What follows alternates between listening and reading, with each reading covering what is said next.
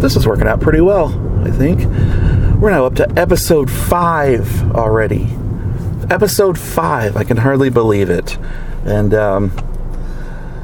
this is a fun thing. I'm going to be driving around. You'll find, for those of you who may have listened to previous shows of mine in the past, Radio Free Shambles Show, Eclectic Symmetry, stuff like that. You'll find that I usually just kind of record, at just random spots in the day whenever I have time to do so. And you might hear me on a walk. You might hear me just at home hanging out. A lot of times you will hear me driving around and talking, and that's what we're going to be doing today. So you're listening to Somewhere in the Whoniverse. I'm Shambles Constant. Thank you so much for joining me.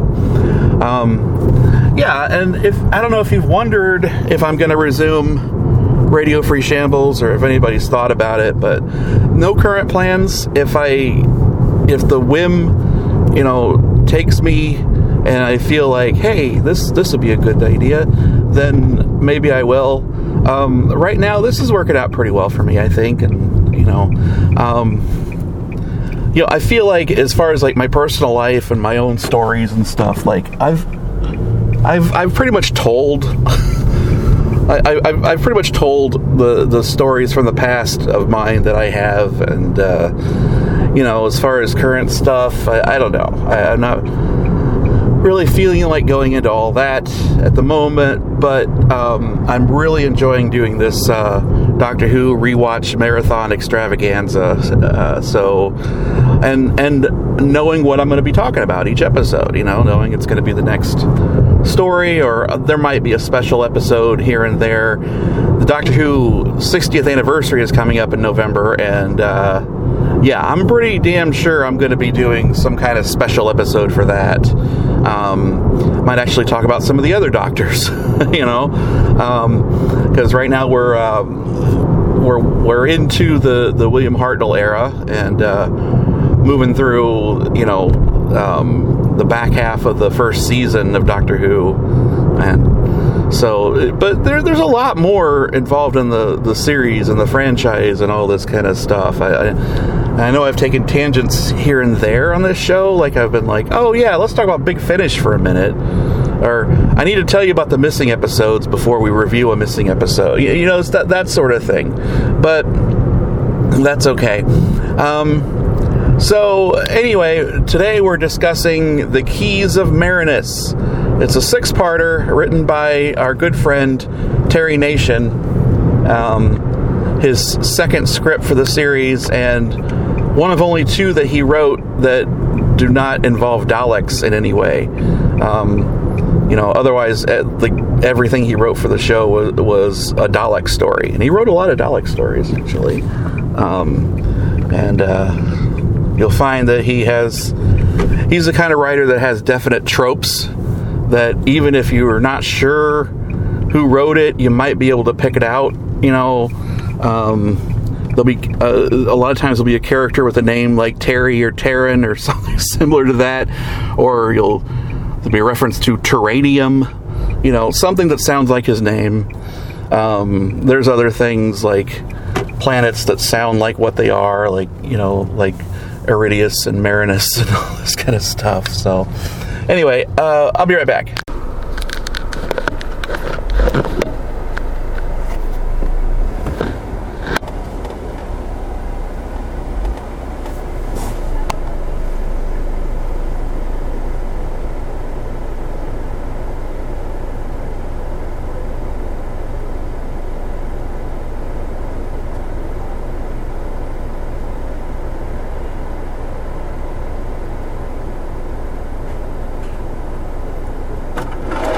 Hi.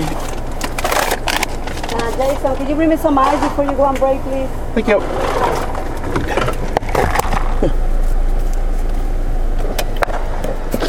Got some McDonald's because I need breakfast.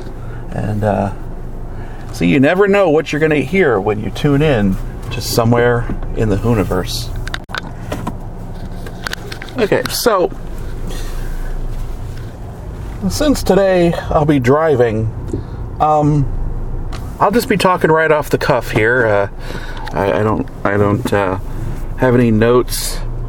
Actually, I have yet to use notes for this, except for the last episode we're talking about Marco Polo.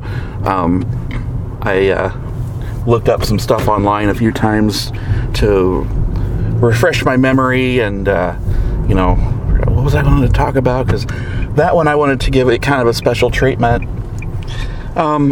Keys of Bareness is kind of a crazy story. So talking off the cuff is kind of fitting for it. Kind of a different vibe there. We're going to be a little more spontaneous with this, and if I forget things, I'm not as concerned with it as usual. But we open with the TARDIS materializing on an island of some sort, and there's no TARDIS noise. It just appears. That's interesting. I don't know why. Maybe they hadn't decided to make that the definitive noise every time, but it just appears like nothing. Even like the travel dials that they use later have a sound effect, but the TARDIS does not in this story. Anyway, so they get out and they're wandering around, the Doctor and Ian and Barbara and Susan, and one thing I noticed fairly quickly is that Susan is now calling them, the school teachers, by their first names. The first few stories she was saying, Mr. Chesterton and Miss Wright, but now she's saying Ian and Barbara because they have a more familiar relationship at this point because they've been through some crazy ass adventures, and so anyway, so they're wandering around, and Susan thinks that she's gonna maybe take a little dip in the pool, and or not the pool, what the hell? In the water, the ocean that surrounds this island. She thinks that's no problem. That'll be a great idea. But then one of her shoes, when she takes her shoes off, one of her shoes falls into the water and dissolves, and you find that the sea is acid. It's an acid sea, and she almost got into that water, so she would have melted in the acid as well if that hadn't happened. So that was a close one. They're like, oh well, damn, all right, cool, glad you're okay. And so she's gonna have to go back to the TARDIS to get some more footwear, and the Doctor kind of chastises Ian because Ian is still wearing his costume from Marco Polo. I thought that was a nice touch. Barbara and Susan changed into more regular clothes for them, but Ian keeps his Marco Polo outfit for the duration of the story, which is kind of a nice touch. I think that's something I would do. I'd be like, I like these clothes. Why do I need to change into a suit and tie at this point? And the Doctor's in his own clothes that he always wears anyway, so that doesn't make any difference. But so Ian is also barefoot, and the Doctor kind of chastises him because he's like, and it leads to a line flub where he says, if you had your shoes, you could have lent her hers. And he's got a couple other flubs in this episode. He says something like it's that couldn't happen in this temperature, and besides it's too warm, which that's a redundant statement. Department of Redundancy Department. And but that's kind of how each episode was recorded in one day, one single day, so they didn't get a lot of time for retakes, so they had to, in those days, that's what they had to do, and it would wear them out, and because especially there's a lot of running involved in the show.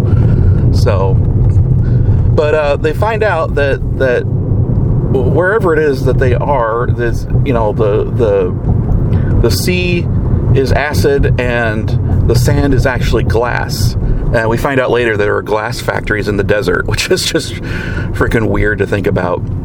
But there's this huge building that things have changed since the Daleks, because in the Daleks, the Doctor was the only one that wanted to explore, beyond just giving a cursory look around. This one, everybody else is like, yeah, let's go check out the building. Let's go see what's in there. So, the travelers are wandering around, and,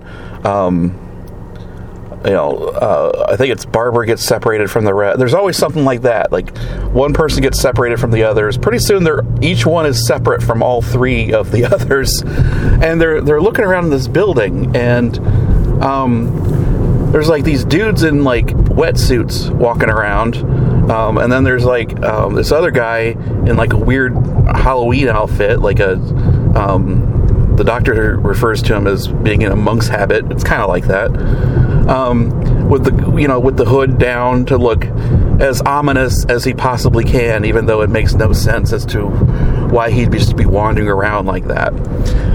These wetsuit dudes turn out to be aliens called the Voord, or the Voords. I think it's said both ways, like the plural is with and without the S, depending on who's saying it. But, so the Voord are obviously up to no good, but we're not really sure what the hell is going on with them just yet.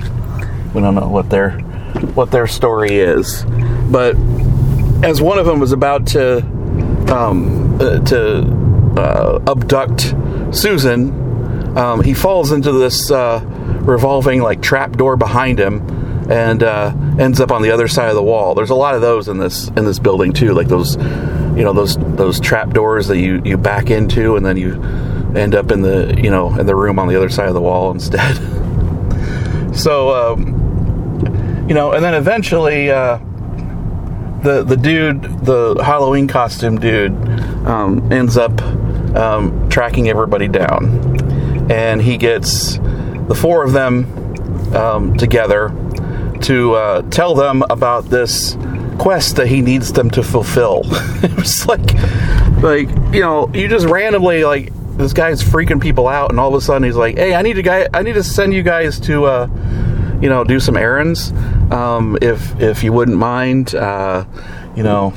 Don't worry, it'll be fine. So there are these micro keys, they call them, and meaning that they're keys to a computer, and there's been a long period of no evil.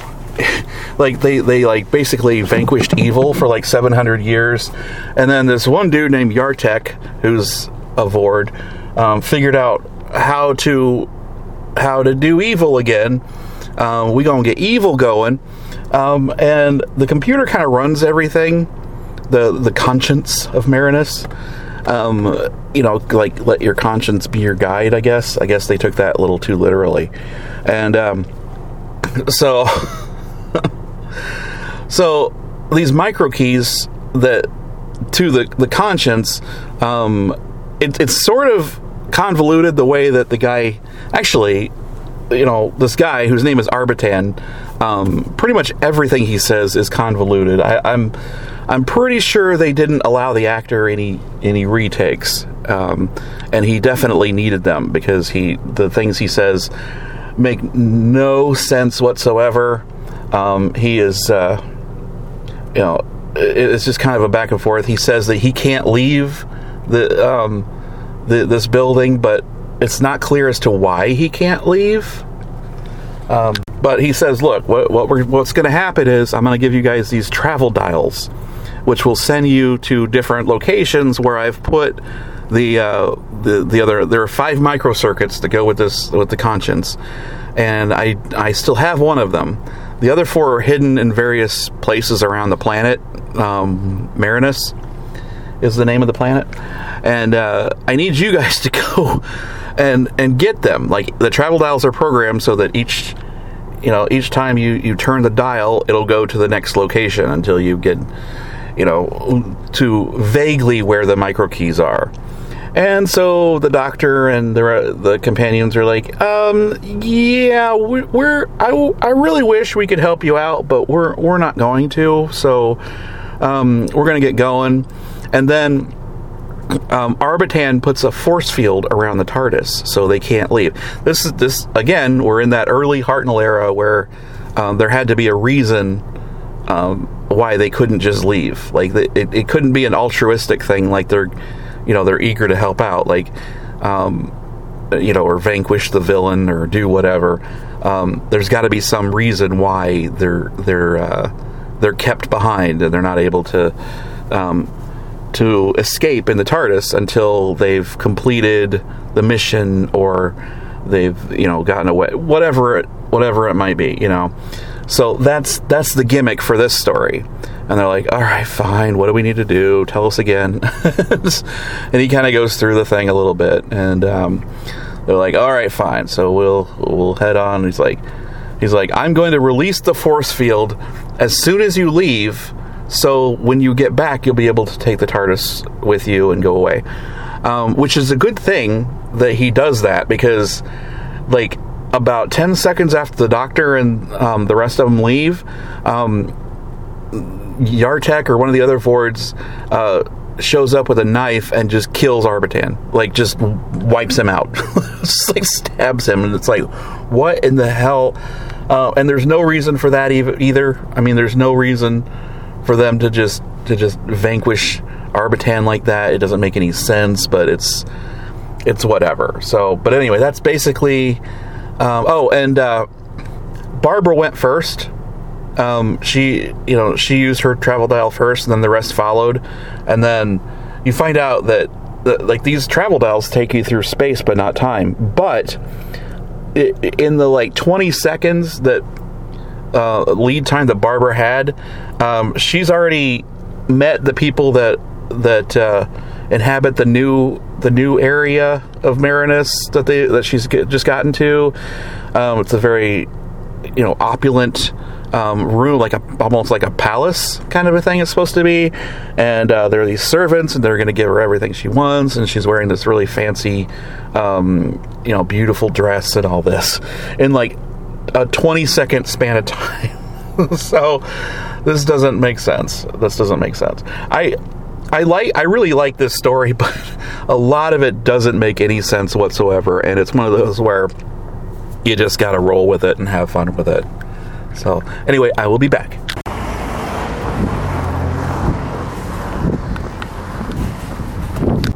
Alright, I had to go into Jewel Osco grocery store to pick up a couple of things, and people are like right on me. It's like, back up a little bit. Jesus, what are you guys... What in the hell, Give me a little space, Have we learned nothing from COVID? There's no... I don't know. Anyway, it doesn't matter. So now I need to go make another stop somewhere. So we'll discuss episode 2, The Velvet Web. The first one was called The Sea of Death. This one is The Velvet Web. We've got all these... fancy schmancy sounding names that really don't mean anything for the individual episode titles. So Barbara's in the opulent area, which we find out is called Morphaton or something like that.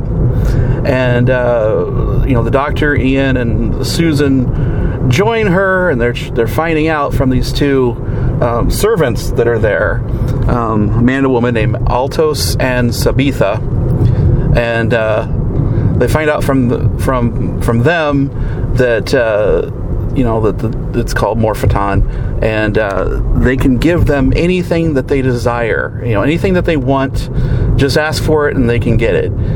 Which it's like, why would you do that? But everybody kind of accepts it except for Ian, and Ian's like, they're like, it doesn't sound great.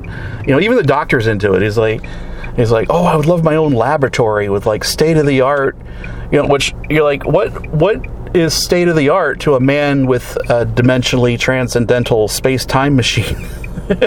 Can they really provide anything for you? I mean, are they gonna? So but he's excited about it. And, we don't really know what Barbara wants, but Susan wants a fancy new dress, and they're like, well, we'll go make it, and we'll be right back, basically. But they're like, Ian, isn't this great? And Ian's like, I'm waiting to find out the price. Like, what is what is this going to cost us? Like, there's no free lunch, basically, is what he's saying. And everybody's like, oh, fucking mellow out, Ian. It's fine. It's just fine.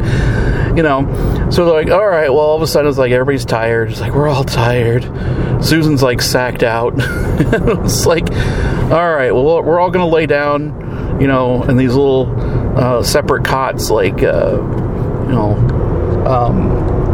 with all our clothes on and, on our backs, basically, like the doctor's like in his full suit, sleeping, that kind of thing. And, so right after they fall asleep, Sabitha comes around and puts these discs on each person's forehead. And they really need a better adhesive for these discs because Barbara's falls off right away. But the idea of these discs is, as we soon find out, is that I think they act as sort of like a form of hypnosis to make everybody, make everybody more what's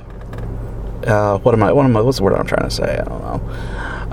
Make everybody more amenable to doing what they say, and by making them see what they want to see. So then, when everybody wakes up, the doctor, Ian, and Susan are like, wow, this place is great. Like, even Ian at this point is like, man, this is pretty sweet. And Barbara, since her disc fell off, she is now immune to the hypnosis effect, and she looks around, and where everybody else sees like opulence and sees like this really elegant, she sees just like, the dress that they bring out for Susan is just rags, and everything is just, but the production isn't really that good about depicting what everybody else is seeing compared to what she's seeing. So you kind of have to go by dialogue a little bit to really get the gist on that. But it's a really cool concept that I think the production kind of lets down a little bit. So I don't really put that on Terry Nation. I think it was he's got a lot of great concepts in his stories, but they don't always pan out so well. This is the kind of thing that the modern series could probably play up really well. But we don't really get that option here. But so Barbara's like, how can I make you guys see what I'm seeing? And they're like, you're freaking crazy, Barbara. What in the hell? And so eventually it gets to the point where she's able to convince them, look, this is what's going on. These people are, and we see like in another room, we see these like brains in jars with like eyes on stalks. There's like 4 of them in jars there, just sitting on these tables hanging out, and they're telling Altus what to do, and there's all this stuff, and so they're ready to like to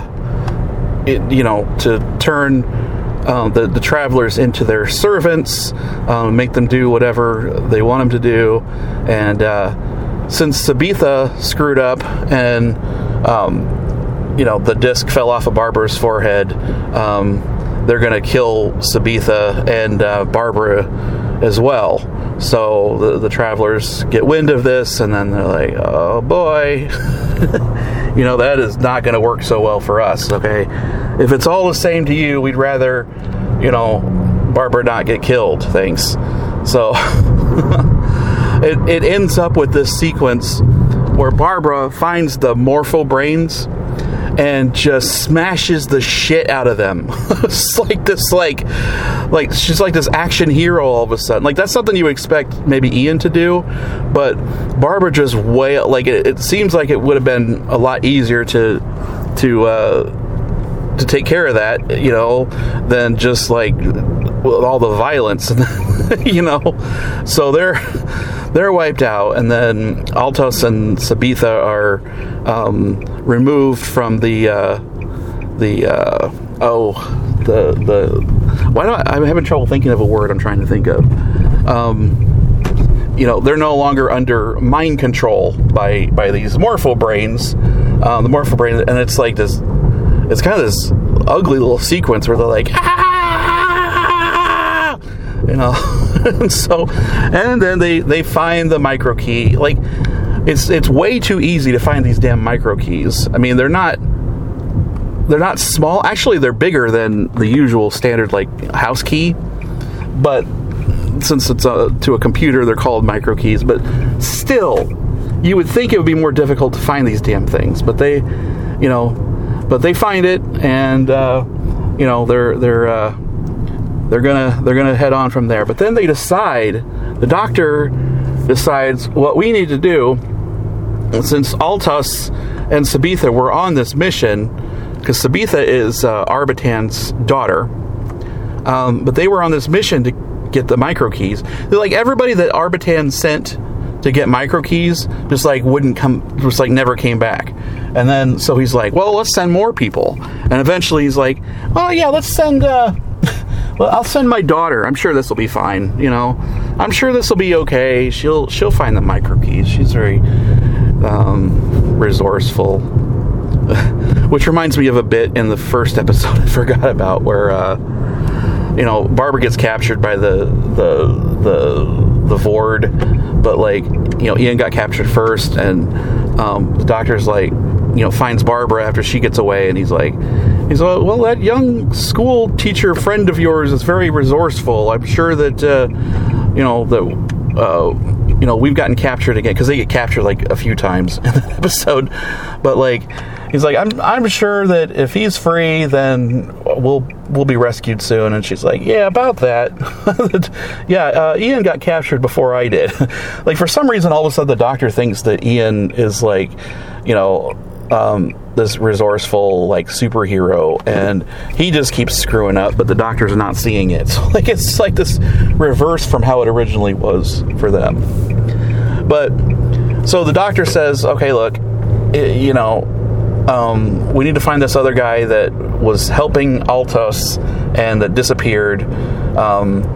What we should do is you guys go to the next location with the travel dials, and I'll go to the next location after that. Okay, so that's what we're gonna do. So that'll save us a little bit of time. I'll look around.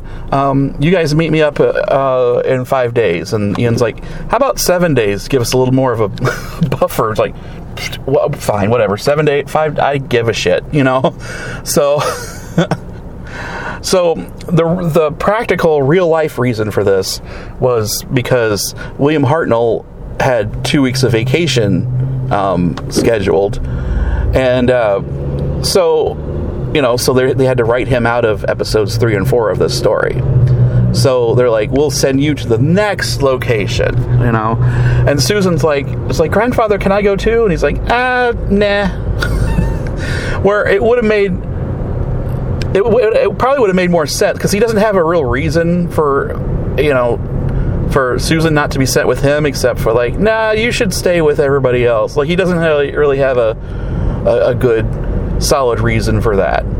And, in reality, the thing is that William Hartnell has a vacation planned and Carol Ann Ford does not, so she's stuck. It's like Susan, Ian, Barbara, Altos, and Sabitha are all together, traveling, together. So, and I'm looking for a location that I cannot find, so I'm going to have to stop recording for now. So I'll be back. I'm in the Panera drive-thru getting a gift card from my wife for her birthday. Her birthday was actually Friday, but there was a lot going on, and she was going out of town and all this, so we're celebrating it today with my mom. So anyway, that's what's happening now.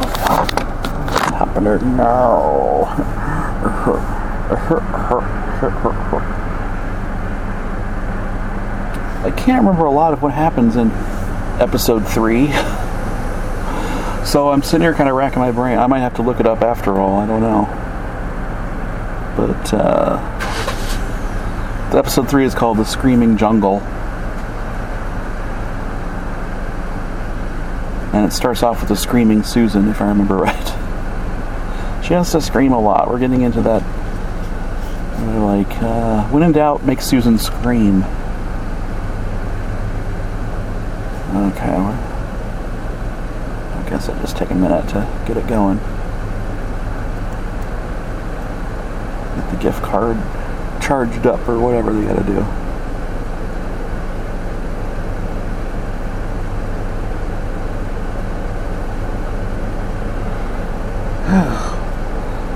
It's hot. It's hot again today. It was really hot 2 weeks ago, and last week it cooled off some. Yeah. Oh, you want the $20 gift card? Okay, Yes. I don't have very much. This is the only one that's like kind of summery. Oh, that's fine. That's fine. Whatever it is. Yeah. No preference. You said 20. Yes, please.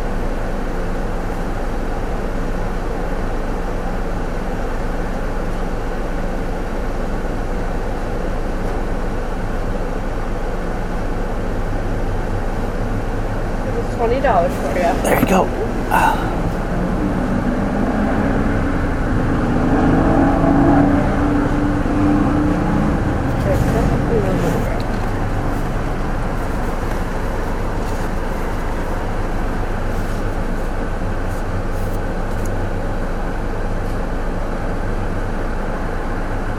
Alright, and receipt and cards in there for you. Okay. Have a great day. Thanks, you too.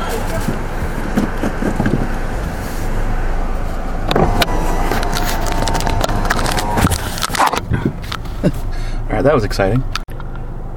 Okay, I find I don't have as much to say about that third episode, even after I've looked up some stuff about it, the Screaming Jungle. Because most of it is just the travelers going through this jungle, and there are these weird noises that they hear, and they're just trying to avoid various traps in the jungle, and they find a key that turns out to be fake. So then they have to look for the real key. Like, they're going to find the actual key. And so I forget how they found out that it was fake, but you would think they would have just okay, this looks good. But they find out it's fake. But they're roaming around, and there's a nice little scene between Susan and Barbara near the beginning of the episode, and it's kind of shows they're developing kind of a mother-daughter type relationship. Like, Barbara is a kind of a mother figure for Susan, and that's pretty nice, Altos and Sabitha move on to the next location. There's a lot of that going on in the story. It's like, why don't you go ahead and we'll just catch up. I'm sure we'll be able to meet up with you. It's not a problem. It's not entirely clear how far away these locations are from one another, but they're apparently just spread out across the planet of Marinus, and there are all these different climates and stuff, which is not unbelievable if it's an Earth type planet, So then Ian and Barbara find this old man's cottage, and Ian goes in and he's talking to him. And this old man is played by this actor named Edmund Warwick, who also appears later, like in season 2. He plays this very unconvincing robot duplicate doctor that the Daleks build. I don't even know how to explain that right now, so I'm not going to bother to. But that character is unconvincing, not because of the portrayal so much. It's just, again, it's down to the production of the story, The Chase, where it's like, what in the hell? Why are we supposed to think that that's actually William Hartnell when it's obviously this other guy? But he gives a really good performance in this story as compared to the rest of the supporting characters in this. Like, Altos and Sabitha act pretty similar to the way that they act when they're hypnotized. There's not, when there's not that much of a difference in the way that they talk and act. There's a little bit, but it's not that much. More for Sabitha, because her hypnotized self is very subdued, and there's she's got this whole other, but Altos pretty much talks the same. But this old man, he played Knick-Knack on my anyway. But this old man, he goes into all this stuff where he's like, the quote is like, "It's coming again. The jungle is coming. When the whispering starts, it's death, I tell you. Death." And then, he dies. So that's just, that's how this story rolls, I do like that each episode is kind of its own separate little adventure. It kind of gives it a good variety to it. And, we get to explore a lot of different terrains and see how the doctor and his companions act in these different areas, and how they get out of it and stuff. So then Ian and Barbara end up, they've got the right key, they've held on to the fake key, and they're moving forward to the next location, which is a snowy wilderness. That episode, the 4th episode, is called "The Snows of Terror," and they're just wearing their regular clothes. Ian's wearing his Marco Polo outfit, and Barbara's just wearing like a sweater and black slacks, and she's like, "I have to sleep." Suddenly she's like very tired. She's like, "I have to sleep." She's like right in the middle of the snow, and she's like clunk, and so then the next thing we know, it's into the 4th episode, and there's this very scruffy, bearded, big old guy standing over her, wearing a big fur coat, and he rescues both Ian and Barbara, and then they're in his hut, and he's checking on them, and waking up Barbara, and he's like, "How you doing?" and stuff, and she's like, "Did you rescue us? Thank you for saving us from out there." And he's like, "Yeah, you were out cold, no pun intended." And Ian's still unconscious, and then he wakes up, and they're talking about like this guy's name is Vazir, and one of the first things Vazir tells them is that he broke a wolf's back with his bare hands. That's an interesting little conversation starter, like an icebreaker, again, no pun intended. And it was like, "Hey, guess what? You know what I did? I killed a wolf with my bare hands." But there are lots of wolves outside, and they're all attacking people and stuff. And Ian and Barbara find out that there was this other stranger who was there, who was looking for these 2 girls. So that, we surmise that that's Altos looking for Susan and Sabitha, and he says he just kind of left Altos. It's like, that's kind of the first key that there might be a little something awry with this guy. So Ian's like, "I'm going to go look for Altos." So I guess he just assumes that Barbara's going to be just fine with Vazir. It's fine. This guy saved him, so why would he want to hurt her at this point? And like the second Ian leaves the hut, Vazir gets all rapey and stuff and starts ranting at her and say, just like, "You can't get away. You're mine now. We're not gonna, he's not coming back." He locks the door, and it's a very, it's a very creepy moment. And Barbara's trying to get away from this guy, and he's just chasing her and following her around and stuff.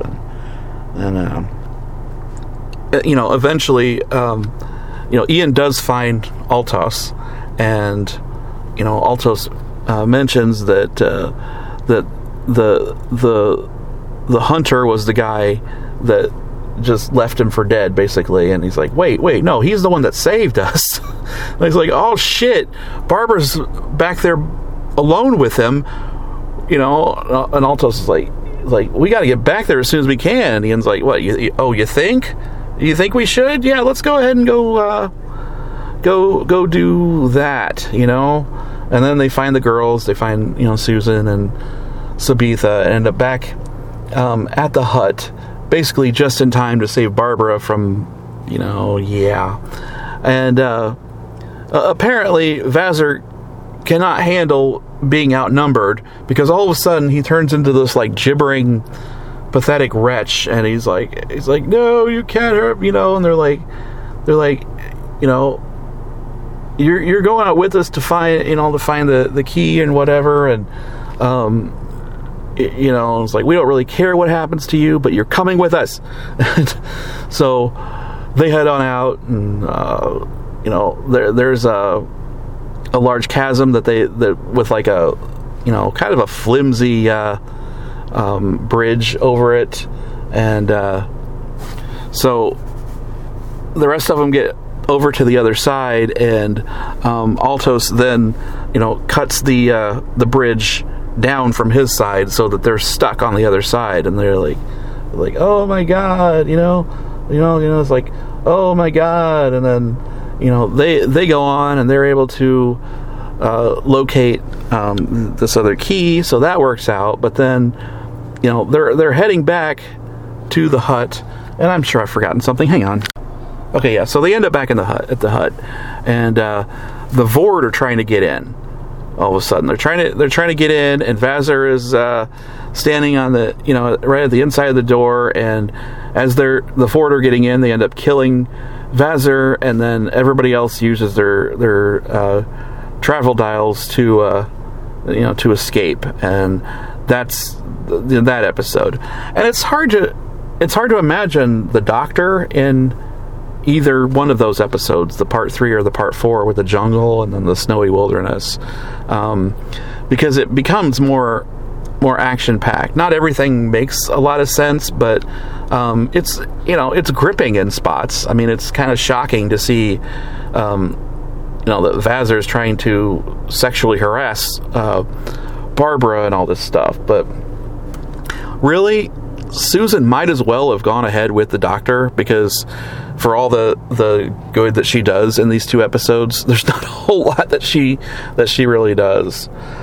So, then we get to this setting where Ian immediately finds where the micro key is, and it's you know what? And I completely forgot about something in part 3. There are these like ice soldiers. No, it is part 4. There are these like ice soldiers in this one building that's like looks kind of like a museum, and that's when Vazer is like, no, we can't, no, please don't. He's like, there are demons in there. Like, for some reason he calls the ice soldiers demons, and they are supposed to be completely motionless, but you can tell the actors are moving a little bit, and in trying not to move. So there was that bit. It looks visually interesting, but there's not a whole lot of point to it. But Ian ends up in the spot where the micro key is right away, but then he's knocked out by somebody, and then he ends up in this whole the rest of the story is basically like a Law and Order episode. Just like, it becomes this courtroom drama, and I'm actually kind of just gonna summarize it briefly here.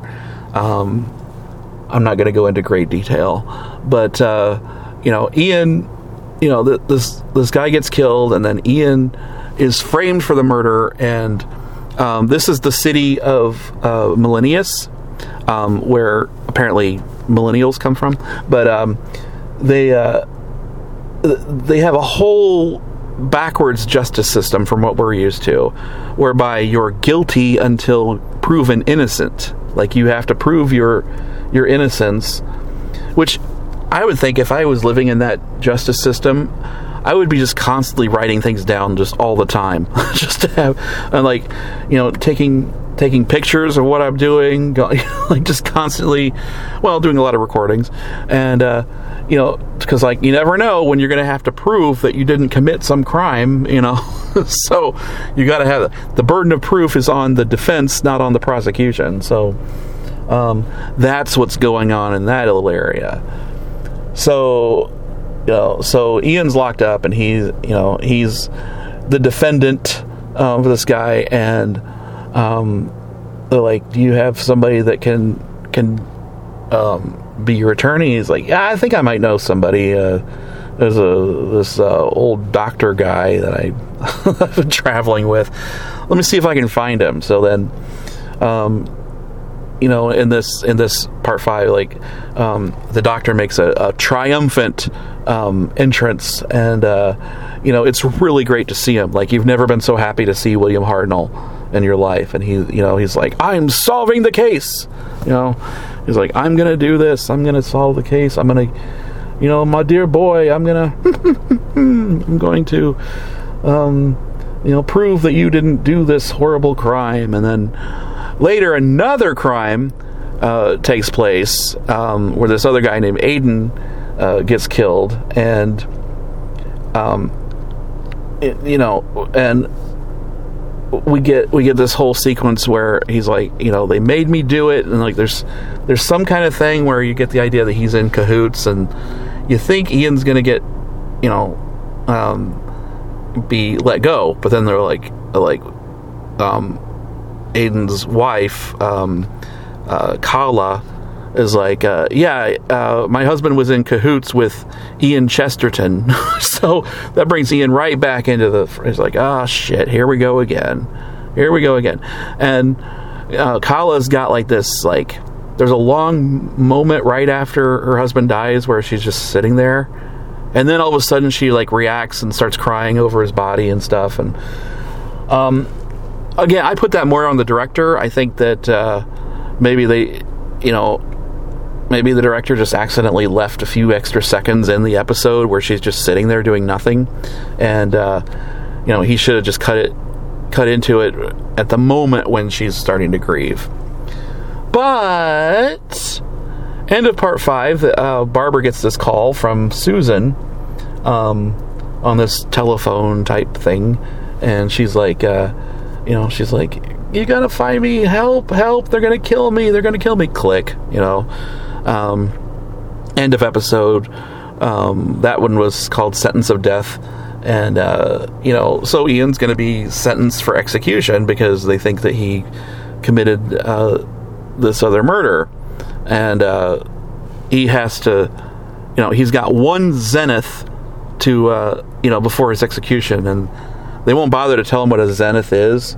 And this guy who's acting, for the court, Ian asks him, like, is there any way out of this? And he just shakes his head with this like smirk on his face. It's just like so cold, But we soon find out that Kala is the one that has Susan captured, and we find that out first. We see that Susan's tied up in her closet or something, and then Barbara figures it out because Kala, when they went to see Kala to talk to her about this whole thing, she said, "Oh, you heard so and so from Susan," and Barbara's like, "Wait a second, I didn't tell her shit about Susan, but it's interesting that she knows that." So this leads to going back in front of the tribunal, who are apparently played by ZZ Top. There's just like 3 old bearded dudes, and they're all pretty much indistinguishable from one another. Like, you can't really tell them apart from each other. But and then it ends up to where the doctor is able to prove, with what Barbara says, that Ian is not the killer. Thank God.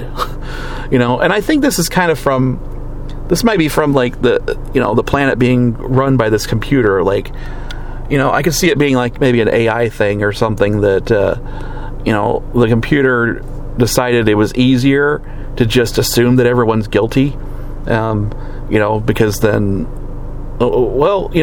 we've taking out someone who might be a murderer would be better than proving an innocent person's innocence. So it's all kind of screwed up. But I kind of attribute it to that a little bit, even though it's not outright stated in the story. So so then we've got the whole at the end. They go to the last location, which is back at Arbitan's house, and find out that Arbitan has been killed, and they're like, "Oh shit, Sabitha. So here's something," and she doesn't seem too sad about it. She's like, "Oh, that's too bad." It's like, holy God, sometimes when people grieve on this show, they really grieve, but then they really don't grieve. They're really just like, it's whatever. And at this point, Altos and Sabitha are pretty much revealed to be like a couple. They don't actually outright state it, but there seems to be a permanent link between them. So, I'm pretty sure that they end up as a couple, and which is kind of nice to see.